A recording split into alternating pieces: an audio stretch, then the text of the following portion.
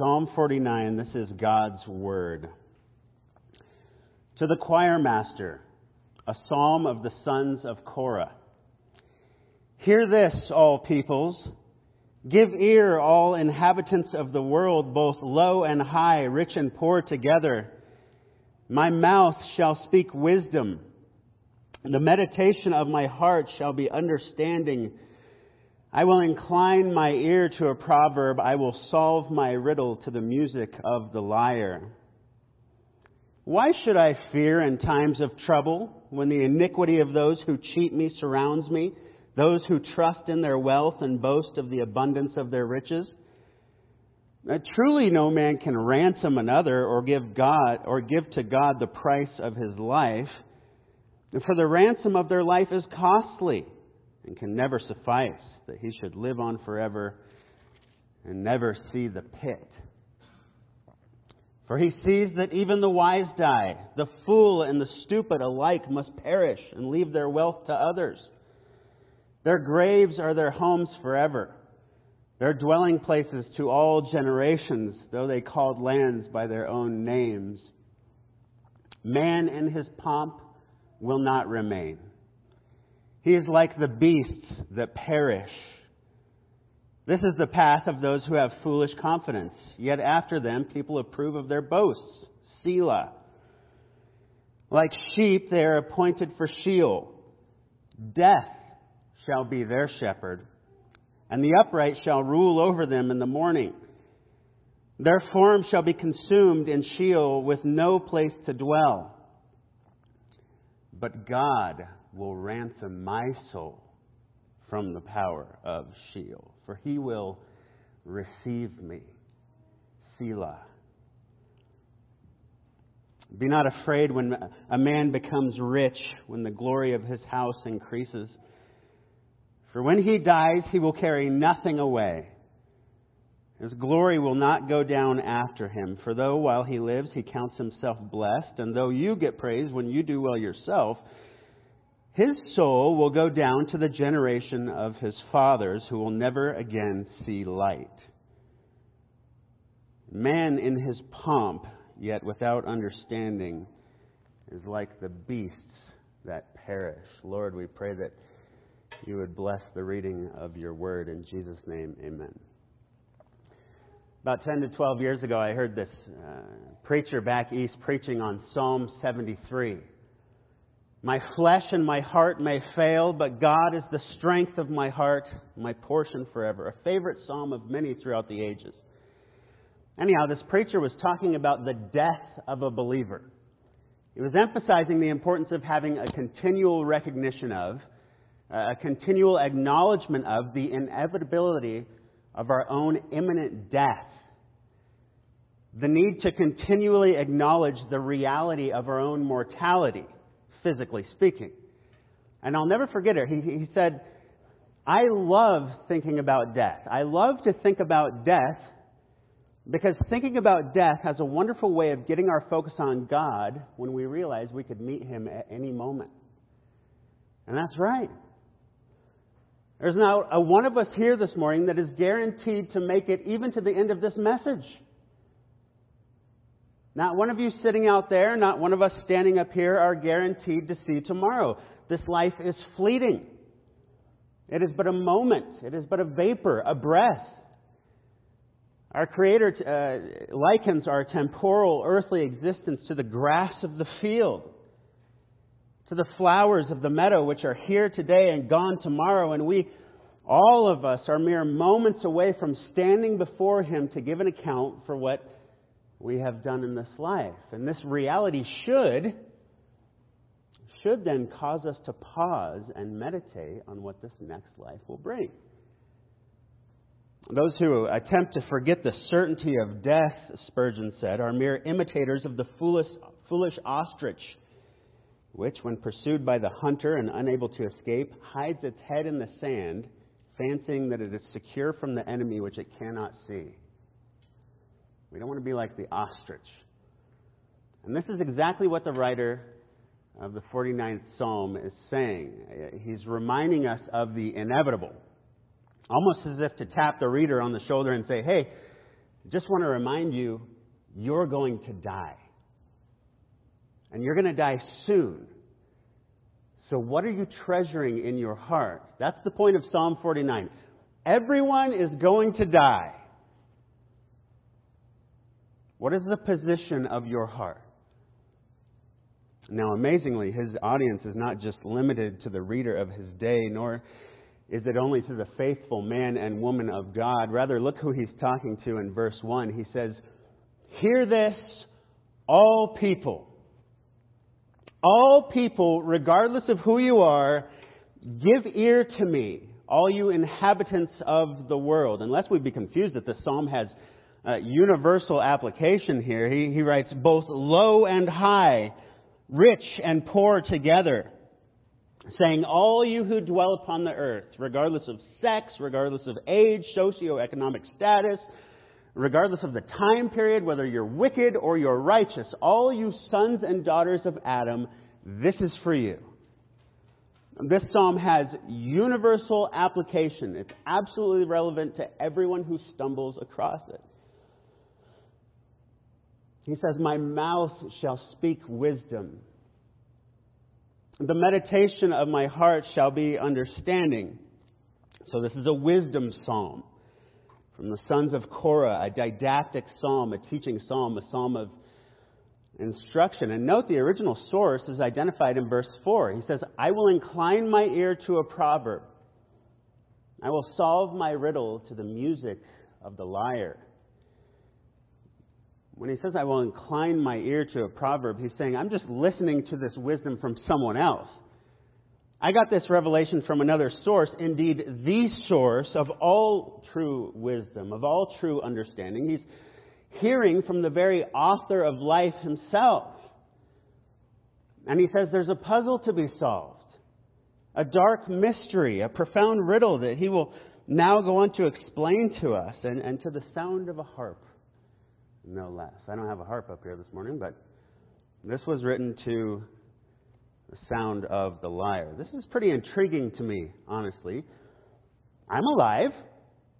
I'm an inhabitant of this earth. My death could come at literally any moment. I want to know what my Creator says about it, don't you? Do you want to know?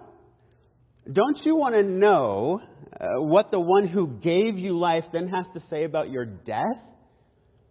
Don't you want to know what the Creator inspired the psalmist to write next? Well, many of you in here this morning would say, yeah, I do want to hear. I'm going to die too at any moment. What's he got to say? And that's wise. You should think, and think often, about your inevitable perishing from this earth. The problem is, the majority of the world out there will say, nah, you know what, I'm all right. I'm not going to worry about all of that. This is no big deal to me. Or even worse, they might say, what, you mean like God? You mean like the Bible? You want me to listen to the Bible? I don't think so. This is nothing new. People have always reveled in the bliss of ignorance, even when confronted with the reality of their own mortality. Throughout the ages, people have sought to ease the anxiety surrounding their imminent death by finding faux contentment, either in vain figures of their imagination, open and willful denial and rejection of a Creator God, or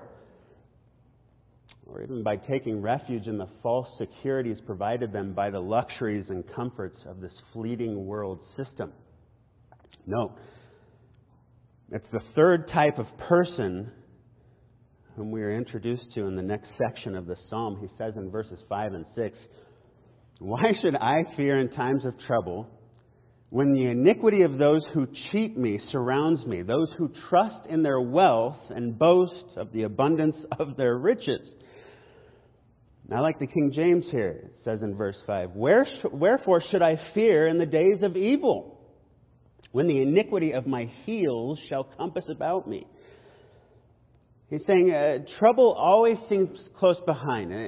And this trouble, it typically comes by the wicked of this world, who honestly seem to prosper. The wicked of the world seem to be getting all the breaks. They seem to be the ones who have been shown divine favor, and yet their response is not to then turn and give thanks to the Lord, but rather to gloat over and further oppress those who have not. Again, this is reminiscent of Psalm 73, a psalm of Asaph, where he says, "For I was envious of the arrogant when I saw the prosperity of the wicked. For they have no pangs until death. Their bodies are fat and sleek. They are not in trouble as others are. They are not stricken like the rest of mankind. Therefore pride is their necklace. Violence covers them as a garment. Their eyes swell out through fatness. Their heart overflows with follies. They scoff and they speak with malice. Loftily they threaten oppression." They threaten oppression. This is exactly what the writer of Psalm 49 is saying. The wicked of the earth seem to be prospering, while the godly and the upright are seemingly being oppressed on every side. And to make matters worse, they threaten opposition based on worldly stature alone. And this is true, isn't it? Even today, it seems like the wicked prosper. It seems like the wicked have the luxuries, they have the benefits, they have the securities. You've probably heard it said, the only people who say money can't buy happiness are the ones who don't have any. But you know what? That's not reality, is it? That's not the truth. Money and wealth and possessions, they may make things a little bit easier here on this earth to a certain extent, but deep down, when all is said and done, when all the dust settles, when all the smoke clears, when that old foe death comes to claim victory and unleash his sting, all the possessions in the world won't account for anything, will they? All the money, all the security this world can offer won't help them in that hour. So the psalmist is saying here, why am I sweating their temporary exalted status over my life? Why am I allowing them to boast over me and take advantage of me for their own gain? Why am I so agitated about this? It's all temporary for them. It's a facade. It's a veneer. It's a temporary front that shouldn't trouble us. That's what he's saying. Why should I fear in times of trouble when the iniquity of those who cheat me surrounds me? Those who trust in their wealth boast in the abundance of their riches.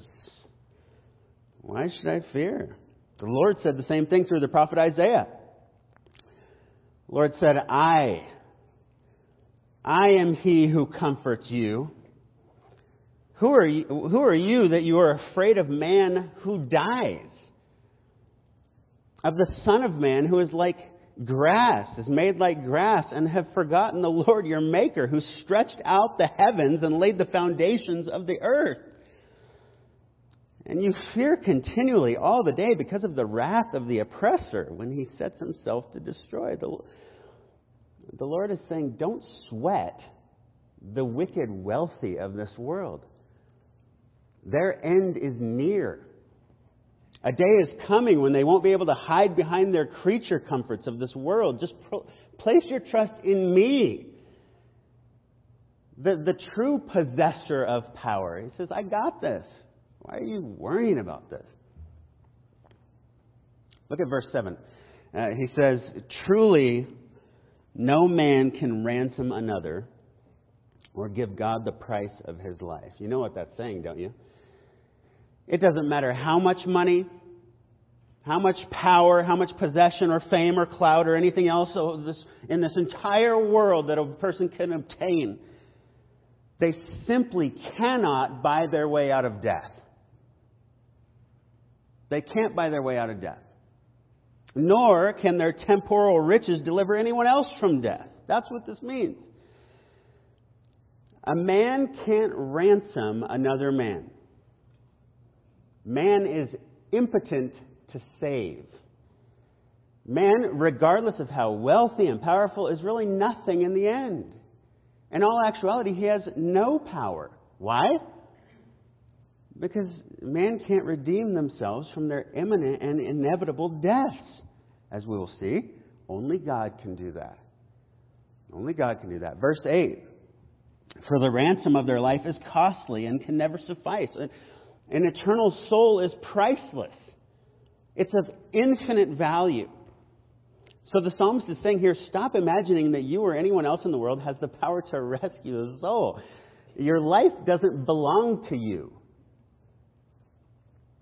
Your life does not belong to you. It belongs to and is only therefore able to be redeemed by the one who created it, who spoke it into existence. You can't buy your way out of death. It's out of control. Do you know that? Do you know you can't buy your way out of death? You know you have absolutely no control over your death? Nobody can. I mean, think of all the diseases that folks get that really expose the inadequacy of humanity's ability to deliver one another. Every extraordinarily, extravagantly wealthy person who has ever lived before the year 1900 AD has died. They're gone. How do we know this? Well, the oldest living person today is 118 years old. Her birthday was 1903. Her name is Kane Tanaka of Japan. Now, just think of the vast amount of wealth and power that has changed hands in that time. Presidents, dictators, rulers, dignitaries, royalty, celebrities, athletes, philosophers, physicists, and yet none of them could buy their way out of death. None of them. Nobody can.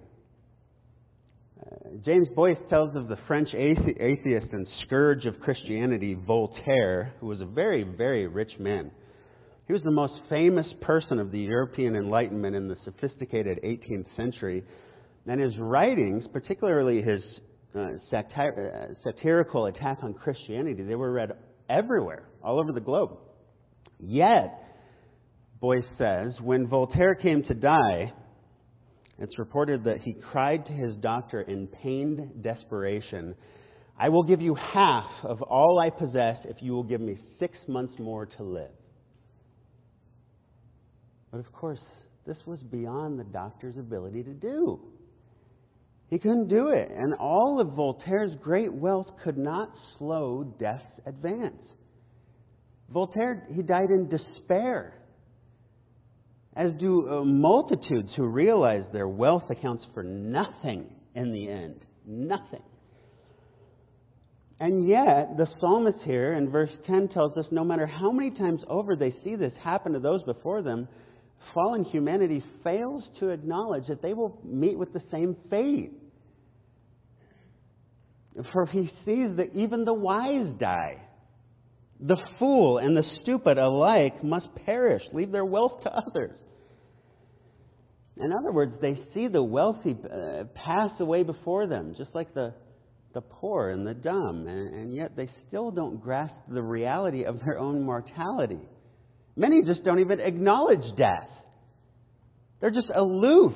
They're in denial. They have this illusion of immortality because they were favored in this lifetime. It's really not only the height of ignorance, but it's the height of arrogance. Don't be like that. But the reality check comes for these guys in the next few verses. Verse 11 says, "Their graves are their homes forever, their dwelling places to all generations, though they had called lands by their own names." He's saying they live lives of self-indulgence, self-glorification, self-exaltation. They're naming buildings after themselves and land after themselves, even entire cities after themselves, trying to achieve immortality through memory and legacy, and yet it's nowhere to be found. They're gone. It's really a pathetic existence when you think about it. It's very sad. He concludes this section by saying in verse 12, "Man in his pomp will not remain. He's like the beasts that perish." Literally, the Hebrew text reads, "Man in his pomp cannot lodge the night." Meaning he could literally go at any moment. He can go tonight. From a physical standpoint, he's no different than a wild animal. That's pretty shocking language, isn't it? You have everything this world can afford. But when it's all said and done, you'll die like the poor, the fool, the stupid, and the wild beasts of the field. That's what it's saying. I'm not saying it. This is just I'm just reading what it's saying. The story is told of a time when the famed philosopher Diogenes looked intently at a large collection of human bones piled atop one another. And Alexander the Great stood nearby and became curious about what Diogenes was doing. When he asked the old man, the reply was, "I'm searching for the bones of your father, but I cannot seem to distinguish them from those of the slaves." Alexander knew what he was saying. All men are equal in death. Watch now as the psalmist shifts his focus from the temporal to the eternal. This is the main section of this introduction here. He says in verse 13, "This is the path of those who have foolish confidence. Yet after them, people approve of their boasts." Again, it's a cycle over and over and over. It just keeps happening. They boast in temporal gain with no regard for their imminent demise. This is their path, he says. Like sheep, they are appointed for Sheol. Death shall be their shepherd. The upright shall rule over them in the morning. Their form shall be consumed in Sheol with no place to dwell. In other words, all men perish the same way. From dust we were formed, to the dust we will return, as the writer of Ecclesiastes said. The dust returns to the earth as it was. But the Spirit returns to God who gave it. And the spirit of those who trust in their riches to deliver them, those who do not acknowledge the one true God or give thanks to Him as God, death personified here, death, eternal death, shall be the shepherd of their soul. Death. In the second year of His earthly ministry, Jesus was warning His disciples to beware of the leaven of the Pharisees and the traps of the false religious system known as Judaism. Someone in the crowd said to Him, "Teacher, tell my brother to divide the inheritance with me." But Jesus said to him, "Man, who made me a judge or arbitrator over you?" And He said to them, "Take care and be on your guard against all covetousness, for one's life does not consist in the abundance of his possessions." And He told them a parable, saying, "The land of a rich man produced plentifully." Now, real quickly here. Is it wrong to have possessions? No. Is it wrong to have wealth? Absolutely not. The Scriptures never explicitly condemn wealth, only the love of wealth, only the dependence on wealth, the trust in wealth, and the scrupulous actions of those who will sacrifice everything, including their moral integrity and even their closest relationships, to obtain or retain wealth. That's what the Bible condemns, but it doesn't condemn prosperity by any means. Think of Abraham, think of Job, think of King Solomon. These guys had great wealth. Joseph of Arimathea. Even the rich man in this parable, who apparently had a plentiful harvest, a good crop, which was from who? Well, it was from the Lord. The Lord blessed this man. There's nothing wrong with this up until now. The Lord had favored this already rich man. The problem came, and the problem comes with the hard attitude which follows. Jesus says, "The land of a rich man produced plentifully. And he thought to himself, 'What shall I do? For I have nowhere to store all of my crops.' And he said, 'I will do this.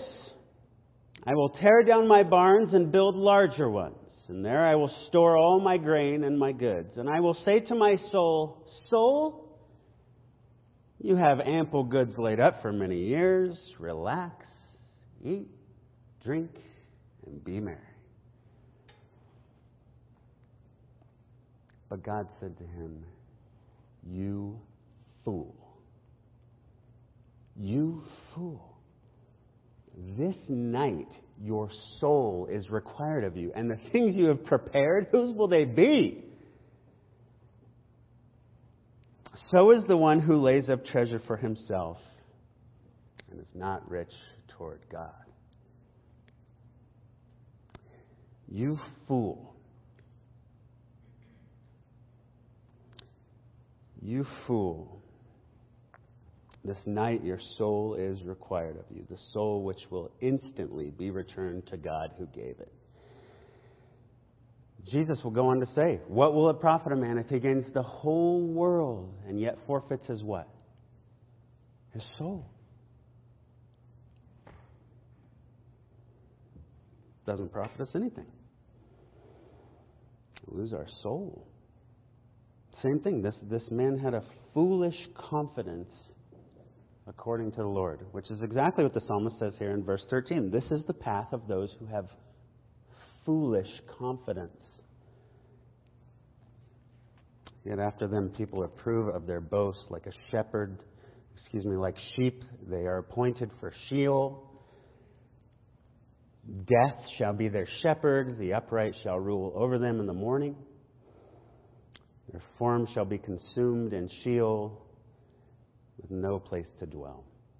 The wicked wealthy will die just like everyone else from a temporal sense, just like the wild animals.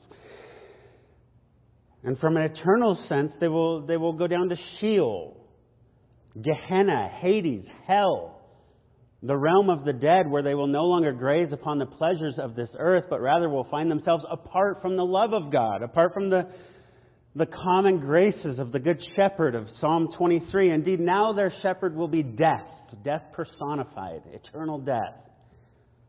But watch this in verse 15. Watch this. On the flip side, the psalmist makes reference to himself. And for only the second time in this whole song, he makes mention of God.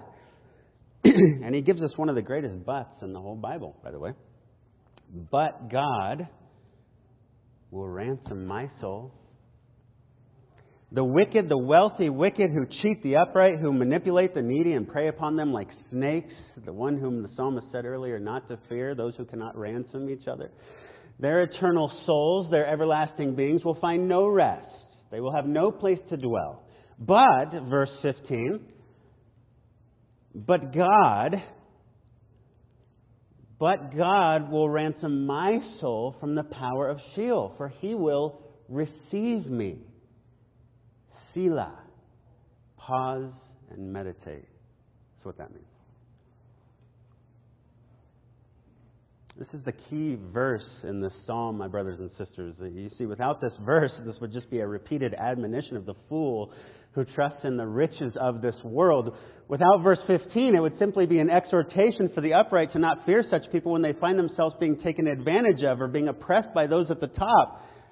Without this verse, there would almost be the sense of hopelessness concerning the inadequacy and the inability of our fellow man to deliver us out of the most perilous situations in life, including our death. Oh, but with verse 15, with this verse, we are given hope.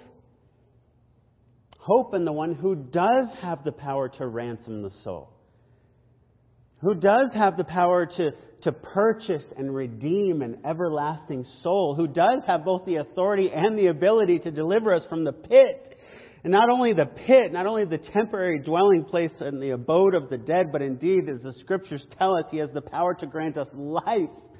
Life. Eternal life in His presence.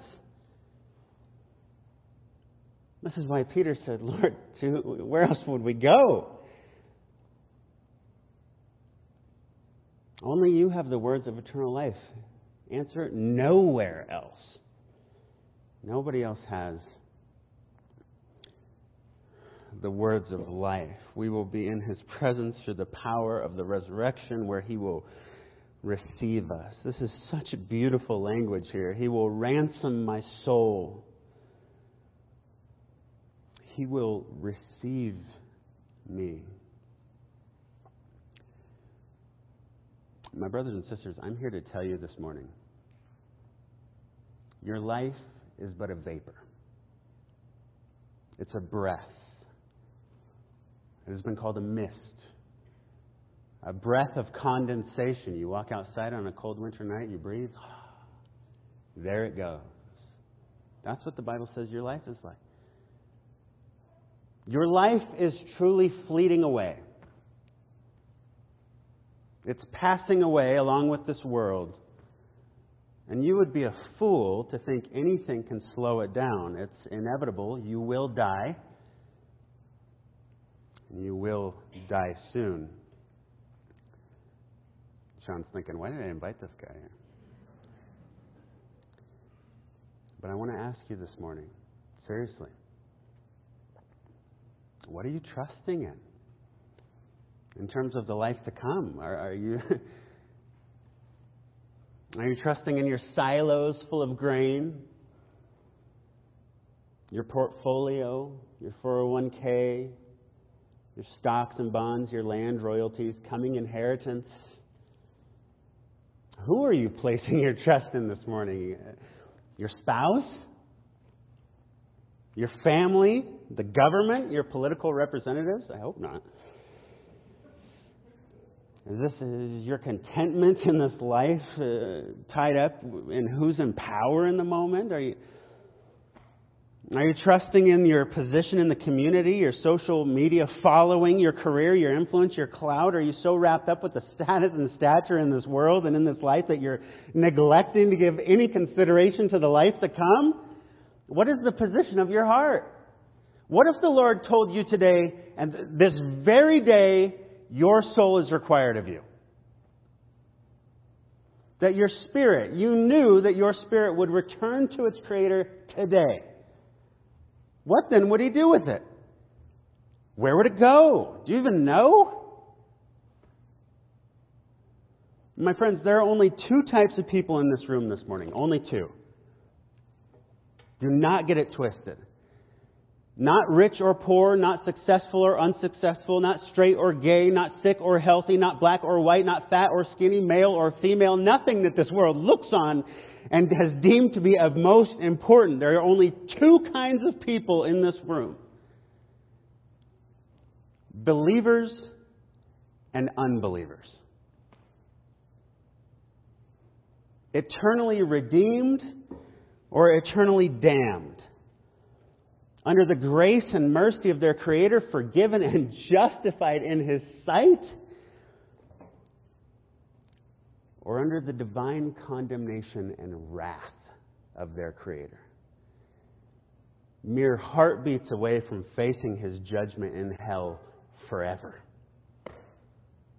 Which one are you? Only two kinds of people here. Look at the distinction here. Look at the comparison. This is the path of those who have foolish confidence, yet after them people approve of their boasts. Like sheep, they are appointed for Sheol. Death shall be their shepherd, and the upright shall rule over them in the morning. Their forms shall be consumed in Sheol with no place to dwell. But God will ransom my soul from the power of Sheol, for He will receive me. Pause and meditate. Which one of these realities is true of you this morning? You know, throughout the pages of Scripture, well before this psalm, which is estimated to have been penned anywhere from 800 to 500 BC, but well before that, your Creator put into place a perfect plan of redemption, a perfect plan where He would reconcile His creation, man, sinful man, rebellious man, to Himself. A perfect plan of redemption where He would indeed receive these men and women unto Himself, not just in a temporal, earthly sense, but forever and ever in the new heavens and the new earth. And this was accomplished by the sending of His very own Son into this world some 2,000 years ago. The Son whom the psalmist and other Old Testament saints looked forward to with confidence. This was the one promised by Yahweh Himself. This Son who we can look back upon even today as the one who was born into this world, not as a son of Adam, but rather who was conceived through the power of the Holy Spirit Himself. As the one who was born of a virgin. who lived a perfect, sinless, spotless life, yet who was delivered over to the hands of lawless men who condemned him and sentenced him to death by crucifixion. To hang him on a Roman cross, the same cross where he would take the place of him, bear the penalty of sin for all who would believe in him and call upon his name. For all who would believe in him and beg for reconciliation to the Father. And on that cross, as Jesus died, the wrath of God was satisfied. The Son of God who cried out, "It is finished," breathed his last, who would later be placed in an empty tomb, only to be raised 3 days later, appearing to many witnesses before ascending back up into heaven, where he is now, even now, seated at the right hand of the Father, sovereignly ruling and reigning in the hearts of those who belong to him, all of those who have been redeemed, all of those whom the Son of Man came to serve, not to be served, but to serve by giving his life as a ransom for many. And there is salvation in no one else. There's salvation in no one else. For there's no other name under heaven given among men by which we must be saved. No man can ransom your soul. Nobody can. We can't ransom each other or give to God the price of our lives. It took God himself to come down, to walk the very earth that he spoke into existence, to give his life.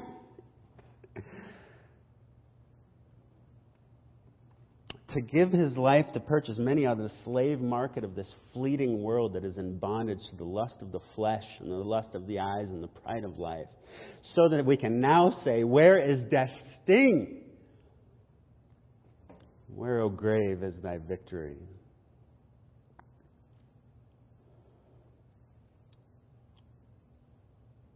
I want to ask, can you say this is true of you this morning, my friend? Has your Creator ransomed your soul from the power of Sheol, from the power of death? Have you turned from your sin? Have you repented of your sin and trusted in the gospel of salvation by grace alone, through faith alone, in Jesus Christ alone? I pray that's true of you this morning. I really do. And I pray that you have turned from this world and that you have turned to your Creator by grace alone. This world is passing away. All the glory of this world will one day burn. Yet there are so many in this country, in this culture, who are clinging to these temporal things as their only hope. May that not be true of you this morning. And trust in the everlasting promises of your Creator. Cry out for his mercy while you still can. I'll close here. The psalmist goes on to close his exhortation, this counsel, this instruction on verse 16 by saying again, "Be not afraid when man becomes rich, when the glory of his house increases, for when he dies, he will carry nothing away. His glory will not go down after him." Again, just giving that eternal perspective, don't be discouraged, don't be dismayed, don't be overwhelmed. Certainly don't be envious when you see these folks, these seemingly wicked men and women prosper, while you, the upright, go through all kinds of hardship. Don't be afraid, he says. Remember, they don't take any of it with him. He says, "For though while he lives, counts himself blessed, and though you get praise when you do well yourself, his soul will go to the generation of his fathers, who will never see light again. Man in his pomp, yet without understanding, he's like the beast that perishes." What an amazing psalm this is. Amen? I love how it cuts right to the heart. It should be a wake-up call for all those who have chosen to live in willful ignorance of the reality of their own mortality. And yet, even this text 3,000 years ago shows us this was already the pattern, generation after generation of people doing the same thing. The takeaway this morning is clear. Do not love the things of this world. Do not depend on the things of this world. Do not hold the things of this world, this temporary, fleeting world, as being of greater significance in your life than the one who has given you life, who is sustaining your life at this very moment, has the power and the authority to determine where you will spend all of eternity in the life to come. But do find your security in the Lord. Do surrender your very life to His will. Do trust in Christ alone for reconciliation to the Father. And do live your life in a way that's honoring and pleasing to Him and Him alone, for He alone is worthy. Amen. I'm going to close. I got 1 minute left here. I'm going to close with the ending words of the 73rd Psalm, which again has so many parallels to this one. I'd encourage you to meditate on these words as you leave here this morning, as you take the Lord's Supper. The psalmist, praying to his Lord, says this: "Whom have I in heaven but you?" It says, "There's nothing on earth that I desire besides you. My flesh and my heart may fail, but God is the strength of my heart and my portion forever. For behold, those who are far from you shall perish. You put an end to everyone who is unfaithful to you. But for me it is good to be near God. I have made the Lord God my refuge, that I may tell of all your works." Is the Lord your portion this morning? Is the Lord your God the strength of your heart? Is He your refuge in this life? Has your Creator ransomed your everlasting soul? And are you longing for that day when He will receive you into glory? We will praise His name together for all of eternity. Is that true of you? I pray that's the case.